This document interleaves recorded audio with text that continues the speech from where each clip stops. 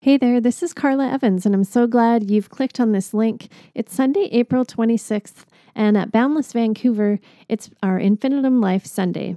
Each of these Sundays, we have the opportunity to focus on an aspect of the spiritual life with the aim to resource you and encourage you in a deeper life and wider love.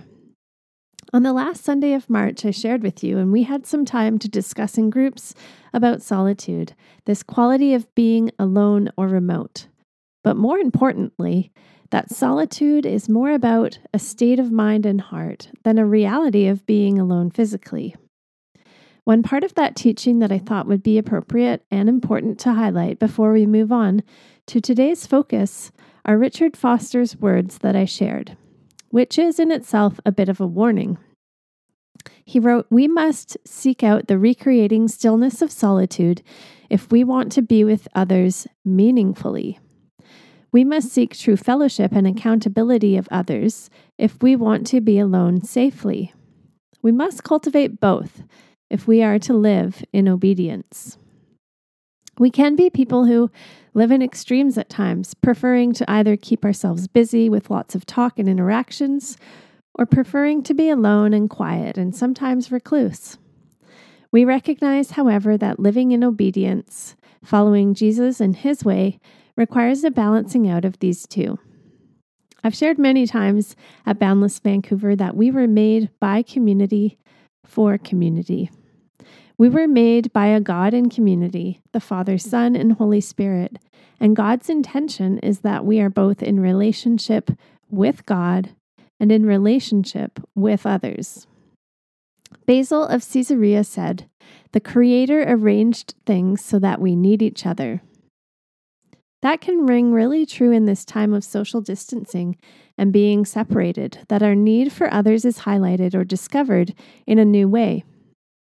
And more than that, we want to be people who are with others meaningfully.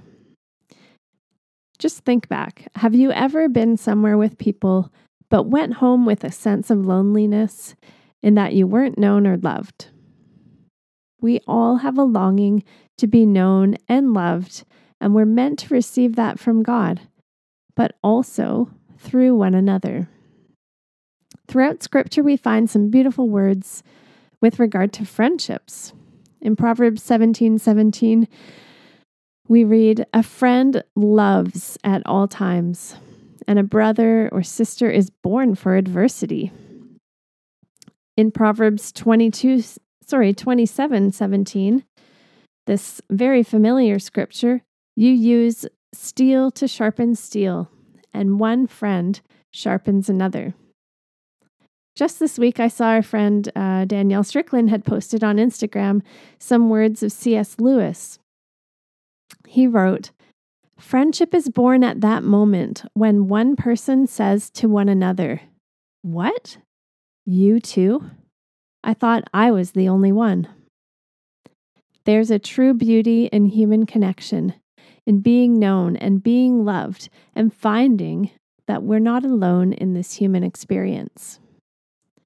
So to start us off, a scripture very appropriate for our Infinitum Life focus this week, with two of the virtues of Infinitum Life being to love God and love others, is Luke 10:25-28. Another familiar one where we read, "And behold, a lawyer stood up to put Jesus to the test, saying, 'Teacher, what shall I do to inherit eternal life?' Jesus said to him, 'What is written in the law? How do you read it?' And he answered, 'You shall love the Lord your God with all your heart and with all your soul and with all your strength and with all your mind, and love your neighbor as yourself.' And he said to him, 'You have answered correctly. Do this, and you will live.'" One part of true life is in loving your neighbor, befriending others. And today our focus is on spiritual friendship. Now, the word friendship can mean different things to different people. So I want to be clear about what I'm referring to today. I found a really helpful resource called Spiritual Disciplines Handbook by Adele Alberg Calhoun. And in it, she shares Spiritual friendship's desire is to develop a friendship that encourages and challenges me to love God with all my heart, soul, strength, and mind. The desire or purpose of spiritual friendship is to fulfill what we just heard from Luke 10. And the definition is that spiritual friendship involves cultivating a covenant friendship where I can naturally share about my life with God. It is grounded in relationship to God and a commitment to support, encourage, and pray for one another. This is a friendship that is not a casual acquaintance or someone we just see from time to time, but really like an agreement, a promise to one another, or a commitment to be true and deep spiritual friends. Now, hopefully this sounds a lot like what you've heard or experienced over your time at Boundless Vancouver about our weekly hub groups that are meant to be places where we're developing and growing in committed, deep, and accountable friendships. David Benner wrote in his book, Spiritual Companions, "How I wish God had set something, anything other than love, as the supreme measure of spiritual progress. Recognizing the impoverishment of my love of God and others is so discouraging. It's the most depressing thing I have encountered in my Christ following." Perhaps you've reached points in your life where you've had this same feeling. You look back and you ask yourself, how am I loving God and loving others? Maybe for me, it's because I can be really hard on myself that this resonates with me so much. But I'm guessing that at times this would resonate with you as well. This is the most basic and fundamental teaching of Scripture, to love God and love others. And often, I feel like I'm still a beginner in it. But it's only in relationships where we can discover our capacity and incapacity to really love others. Choosing to follow Jesus in true friendships requires intentionality and an awareness of both the other and yourself. David Benner also wisely points out that often it seems that what we want is the fruit of companionship without the demands of genuine intimacy. Our soul aches for a place of deep encounter with others. Our fears may partially mask this ache, but it won't go away. We want companionship for the journey, companionship with whomever we can share our soul and our journey. And then more, Tim Keller shares, to be loved but not known is comforting, but superficial. To be known and not loved is our greatest fear, but to be fully known and truly loved is, well, a lot like being loved by God.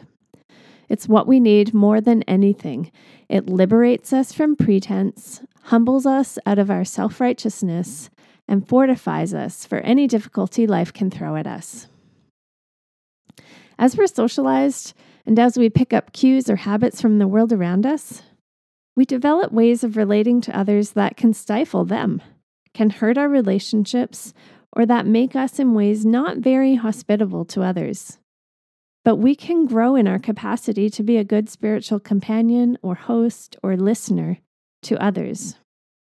So today I want to share some ideas of how we can care for one another, how we can be friends who encourage and challenge one another to love God in a safe, trustworthy, caring, nurturing, and hospitable way. Ways that deepen relationship instead of stifle or maybe offend or step on our friends' toes. I've used a few different sources to put this list together. It's not exhaustive or complete, but some guiding principles in being a spiritual friend to someone. And I already shared the Spiritual Discipline Handbook by Adele Alberg-Calhoun, also Spiritual Companions by David Benner, and Reaching Out by Henry Nouwen. So this is kind of like a top 10 list, but it's a top 12 list. And what I want you to do is, as I go through this list, I invite you to have a reflective and attentive posture, noticing perhaps what point really resonates with you right now. It could either be because of a longing or a desire, something you'd really like for in your life and in a friendship, or maybe it could be a hurt or an offense. something from a relationship you've had in the past that comes to mind, and just notice that for now. So here this is my top 12 list of how we can care for one another as spiritual friends. First of all, give time and patience in friendships for others to feel at home with you. It's easy in Christian circles to sometimes assume or presume that someone else will trust us or feel comfortable around us. But we really do need to give time and patience to anybody in friendship in order for them to be willing to open up, to be themselves, to feel at home and safe with you. Exercise patience in the deepening of all relationships. Next, allow one another the freedom to ask questions, whether it's about life, about scripture, about God, and ask those questions without fear.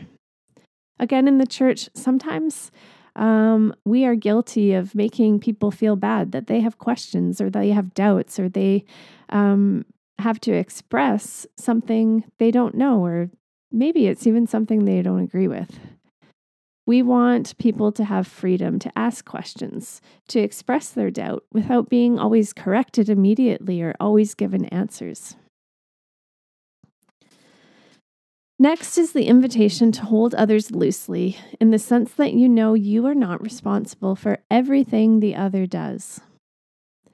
We can take more responsibility than we ought for others, which can lead to attempts to control. It's important to know your place as a spiritual friend, as an encourager and a challenger, not somebody who is meant to control another person. Next, encourage your friend or friends to be part of the wider body or community, which offers even more space, even more relationships where they can grow in maturity. There can be a temptation to cling or stick to only one relationship or to small groups and being, maybe sometimes we think they're cliques. But we see in Scripture that the church is a body with many parts, interconnected and interdependent. And we don't want to try and just keep to ourselves. We want to encourage one another to be part of the wider body and community. Next, allow your friend or friends to stand on their own, not clinging to them for your own unfulfilled need. Do you notice that you have a need to be needed? Be wary of that. We ought to have a healthy and mature posture of holding one another, not to try and fulfill something that feels like a hole or a need in us, but in order to love them, to provide freedom and an open-handedness, even in our heart posture toward our friends. Also, we need to let go of a friend when the time has come for them to move on, be that to a new place, a new community, or to other close friendships. We can find ourselves maybe selfishly discouraging a spiritual friend to move on to a new place, to a new body. But sometimes God does call people to new places, to new relationships, and we can't be those trying to hold people back or hold them down. We want God to move forward, people to move forward, in God's way and direction. Another thing we can do for spiritual friends is to help them see the talents and gifts they hold and help them develop and deepen them. Maybe you've experienced that sometimes a friend has become like a competitor to you. The view of a friend as competition doesn't build them. We want to see ourselves as those who are coming alongside, boosting up, and helping people see what is in them that they may not see already. Now, this is an interesting point. We want to be wary of leaving the healing task to only specialists, like psychologists, counselors, therapists, pastors. We tend to underestimate our own potential and can quickly make referrals to those with titles. Now, we don't diminish the fact that sometimes people do need to go to a psychologist or a therapist, someone who can give them more help than we can. But we don't want to underestimate our own potential and the power in listening and being a true friend. Maybe it's that we are fearful that we don't know what to say or do. But stick with that friend. Be willing to listen and listen them into life. This goes along with this last point, but know one another. This is done by listening and being willing to face each other's fears and pain. Sometimes we're tempted to hide so that we can look good and strong. We don't want our reputation to be altered. But we really want to know one another. Be personal and pray. We must acknowledge that most help tends to come in more ordinary ways, like through our personal engagement with each other, our attention to Christ, and prayer. A lot of people feel uncomfortable praying or praying out loud with others, but this is one thing you can do together that truly deepens relationships and has so much power. Be personal and pray with one another. Also, be willing to talk about suffering, acknowledging we don't have all the answers. Hardships and suffering are unique, but they are also shared. And we are meant to bear each other's burdens, be willing to talk about the difficult things that we don't have answers to. Hardships and suffering are unique to each of us, but they are also shared. And finally, as a spiritual friend, be willing to talk about sin. Though we really might want to avoid this, we all struggle and we all need each other's help. Maybe we could go back to that quote from C.S. Lewis that says, "Wait, you too? We all struggle with sin. We all struggle with temptation." This may take time for trust to be built up to bring confession and accountability to your relationship. And many people have been hurt and shamed when they've opened up about their struggles and temptations. But we need to be willing to grow and to move into this where we're willing to talk about sin with one another. Now, those were the top 12, the list that I came up with, and how we can be encouraged and be together as spiritual friends and companions. And I wonder if you pause for a moment and just really reflect on what resonated with you, what touched in on your life today. In our gathering online with Boundless Vancouver, we're going to get in breakout rooms and discuss some of those things that were highlighted for us in our lives. But also we have some reflection questions that you can consider either on your own or with another friend.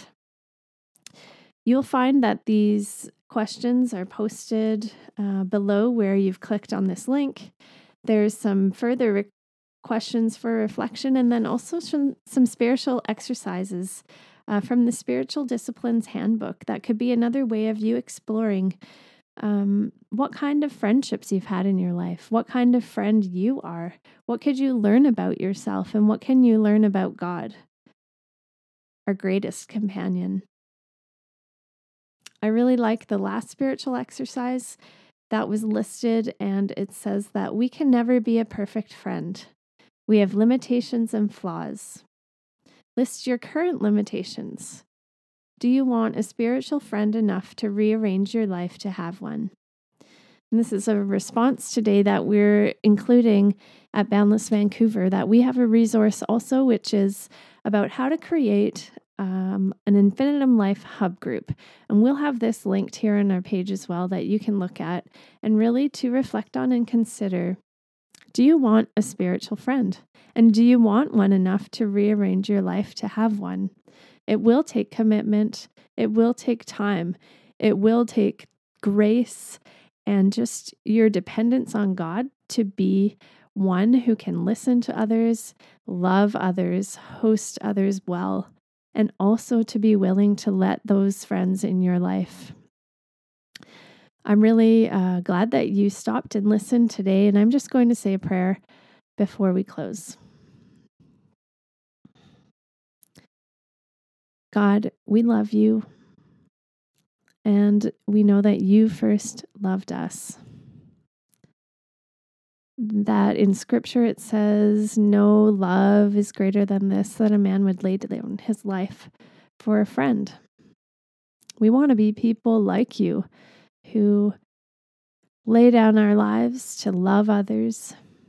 And we know that we can only do that with your grace, with your mercy, with your kindness, with Holy Spirit, your direction and prompting, with the courage and strength you would give us to be good friends to one another. Thank you that you made us to be friends, to live in community. Humble us. And we pray this in your name, Jesus. And thank you, God the Father, for your Father's heart for your children. Amen.